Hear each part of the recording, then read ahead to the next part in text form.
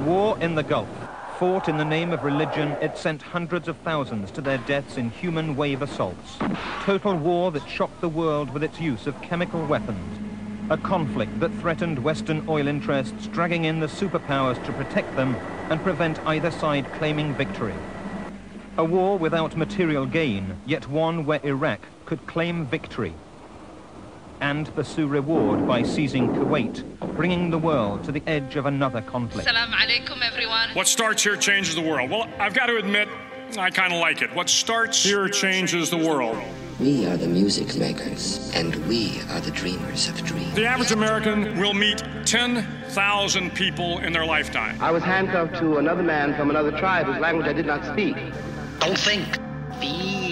But if every one of you changed the lives of just 10 people, and each one of those people changed the lives of another 10 people, and another 10... We did not know each other, and we could not speak to each other because if we could have spoken to each other, we might have been able to figure out what was happening to us. To every politician who is taking donations from the NRA, shame on you. I believed them when they said they were sleeping on concrete floors. I believed them. Children being separated from their parents.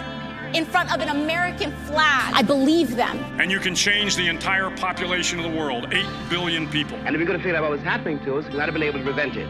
If you think it's hard to change the lives of 10 people, change their lives forever? Well, that didn't happen, and here we are. I believe these women. You're wrong. I feel extremely lucky to be here with all of you fighting for justice, for equality, for the right for us to equally exist in this country. There were 329 uprisings, 257 cities within 4.5 years. And neither Martin nor Fannie had any control over that. We might be headed to the promised land of speaking the truth and finding our external liberty once we internally liberate ourselves. But their children were saved, and their children's children. Generations were saved by one decision, one person. But changing the world can happen anywhere, and anyone can do it. So what starts here can indeed change the world. But the question is, what will the world look like after you change it? Welcome to Public Access America. Make a stand. I know I did. Thank you very much. And may God bless us. And may God bless America. For 50 years, Iraq's central worries had been the vulnerability of its oil fields and its need to cross other countries' land to pipe its oil because of its own narrow access to the Gulf. In an expansionist adventure, Iraq aimed to establish itself as a Gulf power by neutralizing its closest rival, Iran. Iraq invaded Iran in 7 areas: in the north to protect its own northern oil fields and to cut the strategic road to Tehran while protecting Baghdad; in the center to cut communications between northern and southern Iran; and in the south to grab the strategic towns in the Iranian oil fields. The Khuzestan landscape favored invaders using tanks and armored vehicles, making it easy to drive deeply into Iran. With a 5-to-1 superiority and facing only one depleted Iranian armored division, Iraqi forces moved quickly despite lacking air cover. Often using tanks as artillery, they softened up distant targets with heavy barrages as troops moved into more local objectives. The Iraqi Soviet-made anti-tank gunships found few targets, scouting planes rapidly being pocketed by dugouts and entrenched artillery. The Iraqis had already proved these tactics against Kurdish rebels, but their strategy failed to recognize that defensive armies could also move quickly into position. Away from the Kurdish mountains, large armies could become clear targets for Iranian heavy artillery. Yet within 3 days, the Iraqis were laying siege to the strategic cities of Dezful, Akbaz and Khorramshahr. They had failed to realize that the tactics which proved successful against mountain guerrillas would have less impact against large towns and cities able to defy encirclement. But oil was already a major objective, and though determined to take over Iran's production capacity, Iraq was prepared first to smash it. The effect of the fighting was to close the Shatt al-Arab waterway to all shipping. It would be 8 years before any of these ships would be free to move again, making Iraq dependent on others, notably Kuwait, for transporting its oil. In the frontline cities, Iranian troops hurried to engage the invaders. Local resistance was led by Iran's Revolutionary Guards, who were fiercely loyal to Ayatollah Khomeini. They relied heavily on rifles and rocket-propelled grenades, and in sporadic engagements exacted a heavy toll of the invading forces. From their example stemmed the Iranian mood of self-sacrifice in a holy war. The Iraqis crossed the Karun River near Khorramshahr and advanced on the oil town of Abadan, a top Iraqi target. It was seen as the gateway to the Gulf, and Iraq deployed 60,000 troops and 1,000 tanks against its 10,000 defenders. But its preoccupation with taking Abadan distracted Iraq from easier military options. Generally speaking, Iraq's President Saddam Hussein overrated his troops' abilities. They were capable of quickly achieving one limited objective, but he set them too many, failing to choose between taking Khorramshahr, Abadan, Akbaz, or Dezful. By pursuing all at once, he lost time as well as the advantage of surprise. Only Khorramshahr fell. Meanwhile, his losses mounted and the devastation of border areas continued as the big guns homed in on the towns like Akbaz that were defying encirclement. Iranian phantoms hit back. Iraq had tried to copy the blitzkrieg tactics which won Israel the Six-Day War by smashing the Iranian Air Force on the ground, but either they missed or their bombs failed to explode. The Iranians carried out up to 150 sorties a day, mostly with planes kept airworthy by cannibalizing others. The Iraqis compounded their error with military planning so poor that they failed to provide adequate air defenses for their own vital oil facilities. Oil facilities on both sides burned as the Iraqi invasion ground to a halt and hostilities entered a phase of sporadic war. Khorramshahr in the wake of invasion.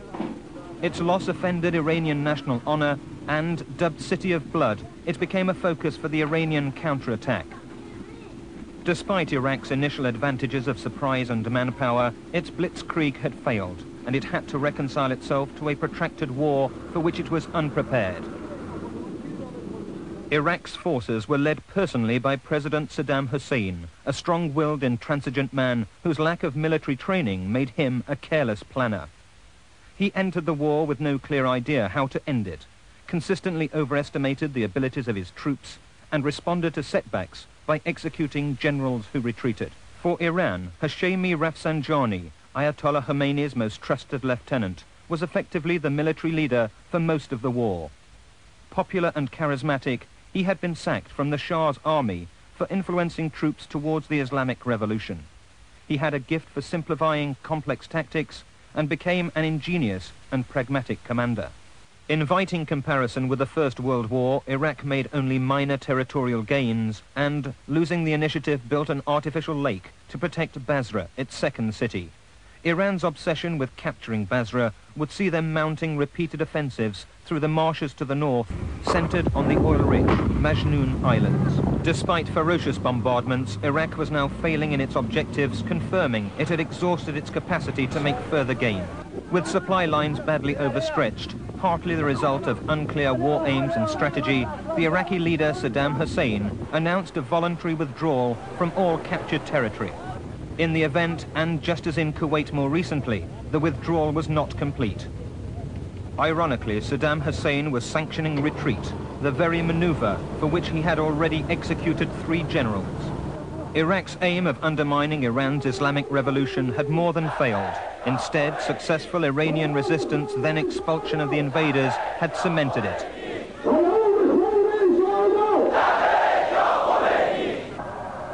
Khomeini's volunteers headed for the front, their martyrdom symbolized by the red waters of the bizarre Fountain of Blood in Tehran. With Iran gripped by religious fervor since 1978, they were ready for a high battle toll.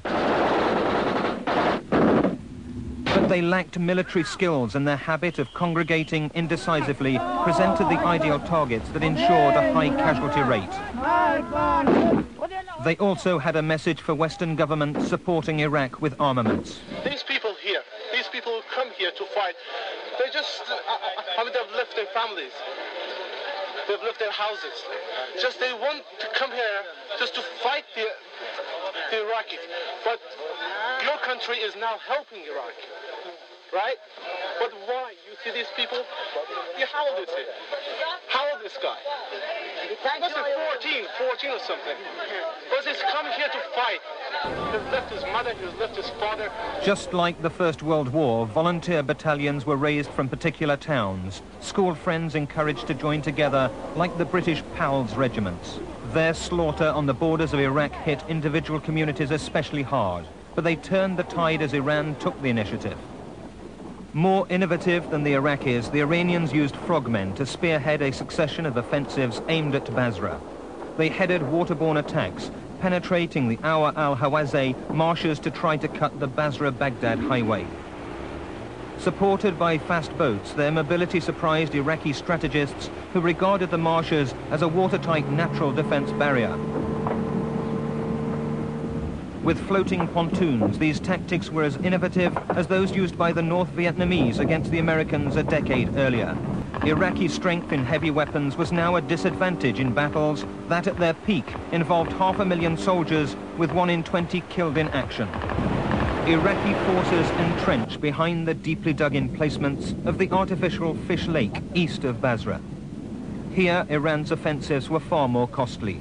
On these flatlands dominated by heavily fortified Iraqi positions, Iranian human wave attacks without air cover provided ideal targets for Iraqi artillery.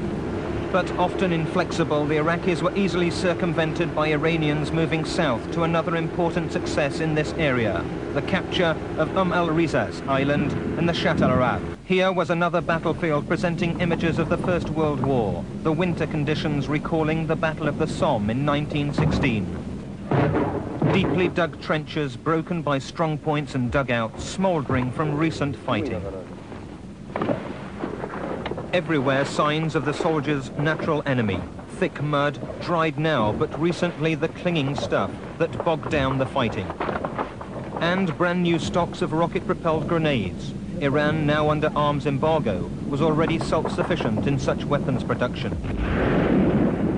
The prospect of Basra being cut off eventually panicked Iraqi leaders into widespread use of chemical weapons. Iranian gas masks afforded little protection, and chemical weapons, more than any other Iraqi ordnance, were responsible for extensive Iranian battlefield casualties. Mustard gas and nerve agents were delivered by small, innocent-looking planes based near Baghdad. At first, the scale of its use surprised the Iranians, who were forbidden by Ayatollah Khomeini from following suit. In contrast, the chemicals that injured these people had been developed in Iraq under Saddam Hussein's personal supervision. At first, the world ignored the evidence, but in time, chemicals would be used in a manner that would shock international opinion. And everywhere, that other reminder of the First World War, the huge death toll. Though in fact light by those standards, every offensive cost each side an average of 15,000 dead, devastating by modern ones. Tehran, capital of Iran. 400 miles from the battlefields, it became a new front line from 1984. As Iran seized the initiative, Iraq began air and missile attacks in the so-called War of the Cities. Most devastating was the Scud-B missile, bought from Russia and adapted to take a lighter warhead over 350 miles. Night after night, thousands of Iranians left their homes in Tehran to take refuge in the hills above the city. More than any other conflict in this series, this was total war, reaching out to touch civilians as much as the military. In 3 separate wars of the cities, thousands of civilians on both sides were killed and many more injured. It brought no tangible military or psychological benefit to either side, only suffering. This was a clear attack on civilian morale, but partly through the wanton damage caused, it served instead to intensify Iranian patriotism.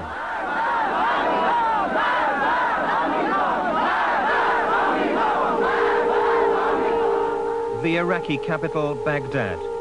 Closer to the border than Tehran, it was vulnerable to tit-for-tat attacks as Iran replied in kind.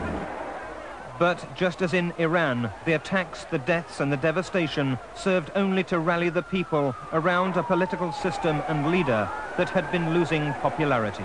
The war also presented an opportunity to Iraq's oldest internal enemy, the Kurds, who'd been fighting for an independent homeland since the First World War. At 21 millions, it would be the most populous Middle Eastern state outside Iran, but included Iraq's rich northern oil fields. While huge armies slogged it out in the south, the Kurds fought an effective hit-and-run guerrilla war in the northern mountains. An Iranian helicopter hugs the hilltops, dodging Iraqi artillery to supply Kurdish rebels. Ghost towns in the foothills, legacy of Iraq's ruthless deportation of 250,000 Kurds in an attempt to prevent rebellion. ruins now occupied by Iranian forces whose persistent offensive sustained Kurdish guerrilla action to threaten Iraqi oil fields. More than anti-Iraqi sentiments, they also brought the weapons to make guerrilla war effective. For these hills, climbing east into the Himalayas, hid a large and, unlike Afghanistan, cohesive guerrilla army. Known as the Peshmerga, they comprised two forces totaling 14,000 men under arms. Backed by Iran, Syria and Libya, their renewed resistance grew sharply from 1983. Soon they controlled a third of Kurdistan, pinning down 30,000 Iraqi troops. In this rugged terrain, guerrilla warfare was uniquely effective. The Kurdish leader, General Masoud Barzani, explained his objective. The significance of this operation for us is its proximity to the city center and to the international highway, which is very important for the Iraqis.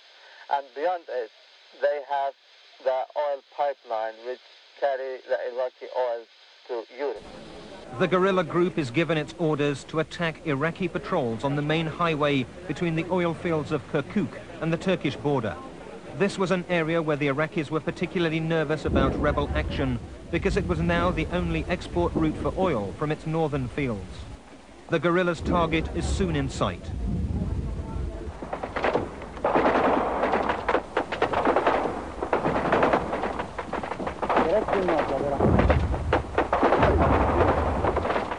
A passing car runs the gauntlet of the ambush. The casualties inflicted on Iraqi troops in such actions were less significant than their ability to disrupt oil traffic and divert large forces. And such actions were repeated constantly. In territory unsuitable for armored columns, Iraq's generals resorted to shelling suspected Kurdish positions. The multiple rocket launcher was another formidable artillery piece, as effective here as in the flatlands of the southern front. Deep, strongly fortified dugouts reminiscent of World War I afforded some protection. But Iraq's frantic desire to stamp out this nagging opposition led to an action that shocked the world. Two jets swooped low to bomb a Kurdish town recently taken by Iran. An Iranian army camera caught the moment of impact, not high explosives, but cyanide gas. In less time than it took Iranian helicopters to fly over Halabja, some 5,000 civilians were killed. Many were frozen in the vain act of trying to protect babies and children. Two survivors described the incident. He says, we know that it was the Iraqis' airplane and they came here and bombed and left. Nor was it the first time Iraq's leaders had committed genocide against the Kurds. Some 5,000 were massacred in 1975 and another 4,000 were killed by chemical weapons days after the Gulf War armistice. Amidst the bodies, I asked an Iranian military official about the bombing. Why would the Iraqis do it to their own people? They did it to us, but prejudice do it to his own people. To us, it's okay, we are enemies, okay, we are fighting together, but why to his own people? The gains of guerrilla war were quickly being wiped out. It may be that the Gulf War saw an end of the traditional tribally based Kurdish guerrilla movement and that the future will see a modern urbanized one. Oil exports had again become targets, this time in the tanker war. Iran's main oil loading facility at Hague Island was repeatedly attacked, as were ships carrying her oil. Foreign tankers now had to steer a careful route to avoid Iranian territorial waters. But Iran retaliated from remote Gulf bases, using speedboats armed with rocket launchers to attack ships suspected of carrying Iraqi oil. That action brought in the superpowers. In the opening months of the tanker war, some 70 ships were hit, first by Iraqi jets aiming to endanger oil shipping sufficiently to draw in the superpowers. Then, as now, oil supplies were considered a vital Western interest, which became threatened because Iran had no similar targets. Iraqi ships had been stranded either by fighting or by Iran's naval blockade. Iran had a superior navy, using British-built frigates to stop and inspect any shipping thought to be trading with Iraq. They operated with virtual impunity, largely because Iraqi pilots had no training in hitting naval targets. Some attacked suspected tankers with sea-launched missiles. Others used their radar to bring in missile attacks from land bases. In the first year alone, 1984, attacks came at the rate of 2 a week, with Iraq hitting 3 times as many as Iran. As tanker after tanker came under attack, the Kuwaitis, who felt most vulnerable, hit on a scheme to gain superpower protection. This involved getting ships reflagged. That means re-registered in the name of a country like the United States, whose warships would then be allowed by international law to intervene in the event of any attack. The aim of the Iraqis would thus be achieved by a non-combatant, as increasing numbers of tankers trading from neutral ports were attacked. Some were the victims of air-launched Exocet missiles. Eventually, the United States President Ronald Reagan announced action to protect oil shipping in the Gulf. Let there be no misunderstanding. We will accept our responsibility for these vessels in the face of threats by Iran or anyone else. If we fail to do so, simply because these ships previously flew the flag of another country, Kuwait, we would abdicate our role as a naval power. And we would open opportunities for the Soviets to move into this choke point of the free world's oil flow. In a word, if we don't do the job, the Soviets will. In fact, Soviet warships were already in the Gulf, and as America hesitated, they leased the Kuwaitis 3 tankers, affording Soviet protection if attacked. Even more than Western powers, the Soviets faced a sharply growing dependency on Gulf oil. But the United States quickly followed suit to protect Western oil interests, not for the first time and not for the last.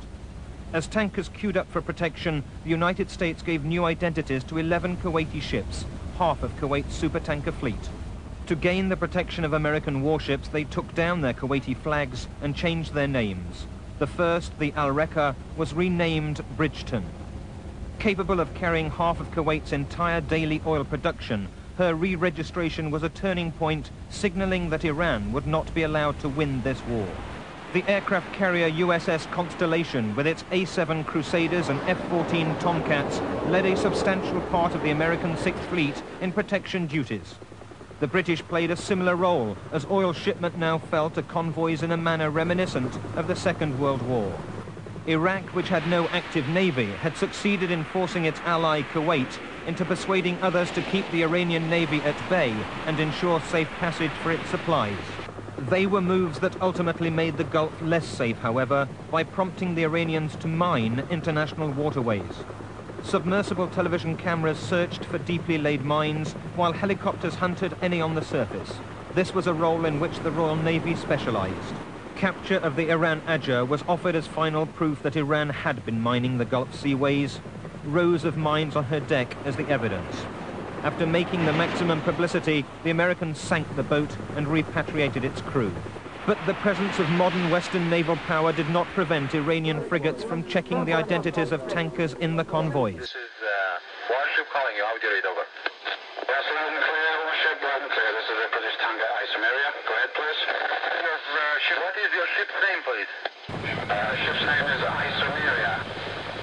Far from deterring the Iranians, American and British presence provoked them into testing Western determination, and confrontation increased. Iranian warship, this is U.S. warship 993.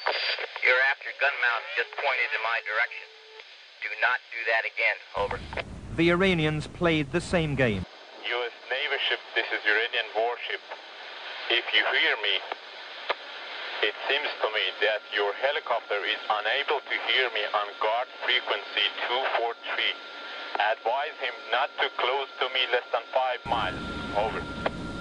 By now, the very tankers the warships went to protect were themselves protecting their escorts by steaming in front to act as mine shields. No bigger a contradiction, perhaps, than America's reaction to the Iraqi Exocet missile attack on the frigate USS Stark, killing 37 crew. The Americans blamed the close proximity of a shadowing Iranian gunboat and, far from retaliating, accepted Iraq's apology and redoubled efforts to prevent Iran intercepting Western oil supplies. Tit-for-tat attacks on oil installations followed. The Sea Island city terminal 10 miles off the Kuwaiti coastline was hit by Iranian missiles. Its temporary disabling was retaliation for a United States attack on Iran's Rashidat rig, which was not just an oil installation, but acted as a base for Iranian speedboats. These were crucial weapons in the Iranian armory, used so effectively in their marshland offensives. Tragedy followed their attack on the American cruiser Vincennes. battle stations. Incoming boats spotted on radar. Grizzly Tanker 032 in the haze. Got a visual on above, camera between us. Coming inbound fast. Almost simultaneously, another apparent attack is identified. 15 miles. Its SAM missile is fired, unknowingly not at a warplane, but a passenger jet. 290 civilians died, and with them, Iran's hopes of victory. Its leaders now believing the superpowers would stop at nothing to prevent Iraq losing. Iran, meanwhile, made its most important land gain, the Four Peninsula, taken in 1986 in a major thrust against the old target of Basra. This effectively cut Iraq off completely from the Gulf and the disputed Bubiyan Island area that would lead to its invasion of Kuwait. Offensive Wa al-Fajr 8 brought Iranian forces closest to the objective that had eluded them for so long. 3 Iraqi armored columns were destroyed as the Iranians made gains they were to retain for nearly a year. They had caught Iraq's static defenses by surprise to occupy land of no military importance but immense political significance. But the biggest prize, Basra, eluded them, just as large Iranian cities had defied Iraqi encirclement years before. Yet Iran itself had failed to learn that lesson, and this was the closest they got.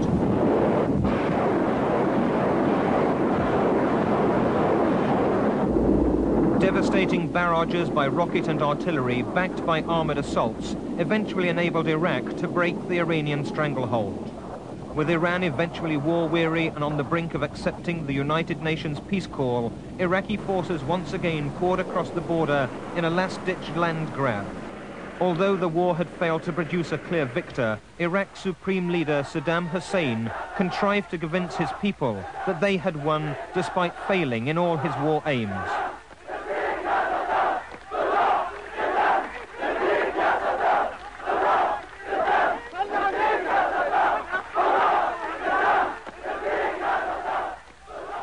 Saddam had made one clear gain: popular unity.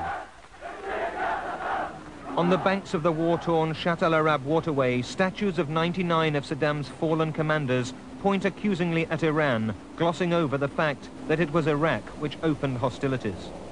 Grandiose monuments like Baghdad's Arch of Swords were erected to celebrate Saddam's triumph over the hated Persians, complete with its cascade of helmets from the battlefields. Iraq ended the war with a standing army of awesome size, 1 million men under arms, 5 times as many as in 1980.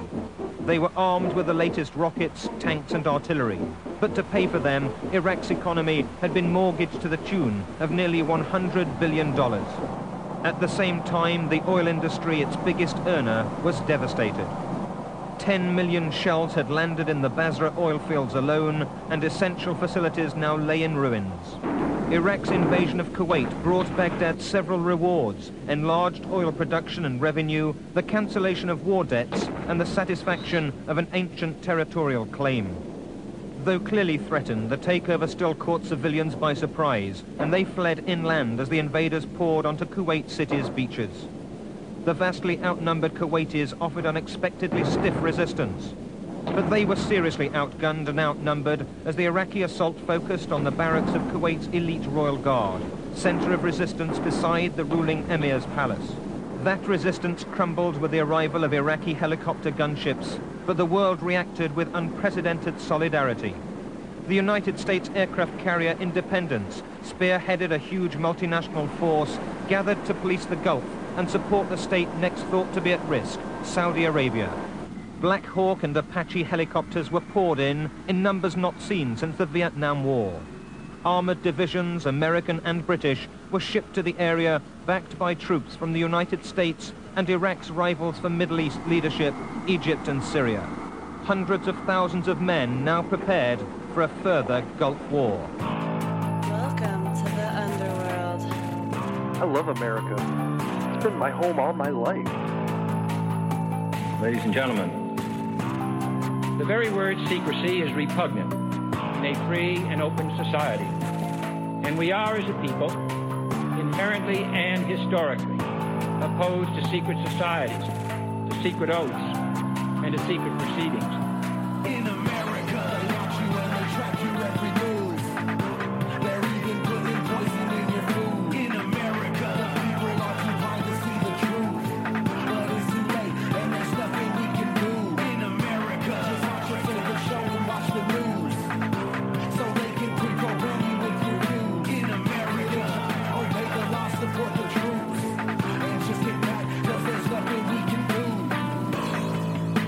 I love America.